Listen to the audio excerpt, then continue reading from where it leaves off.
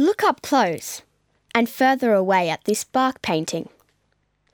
Can you see the dazzling effects of the rock?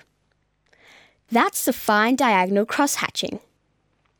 In this painting, the artist, John Moundrell, has used the rock technique as an abstract way of painting the power of an important ceremony from his region.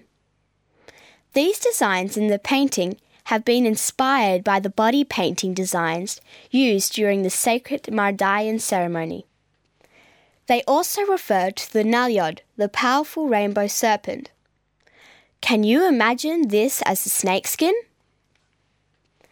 Now I'm going to tell you about the artist. Born in Western Arnhem Land, John Moundrell is one of the most experimental bark painters in Arnhem Land. Moundrell grew up in his family's Guniku country on the Man River and today is considered as one of Australia's top artists. His artworks hang in all the state galleries in Australia and in private collections around the world.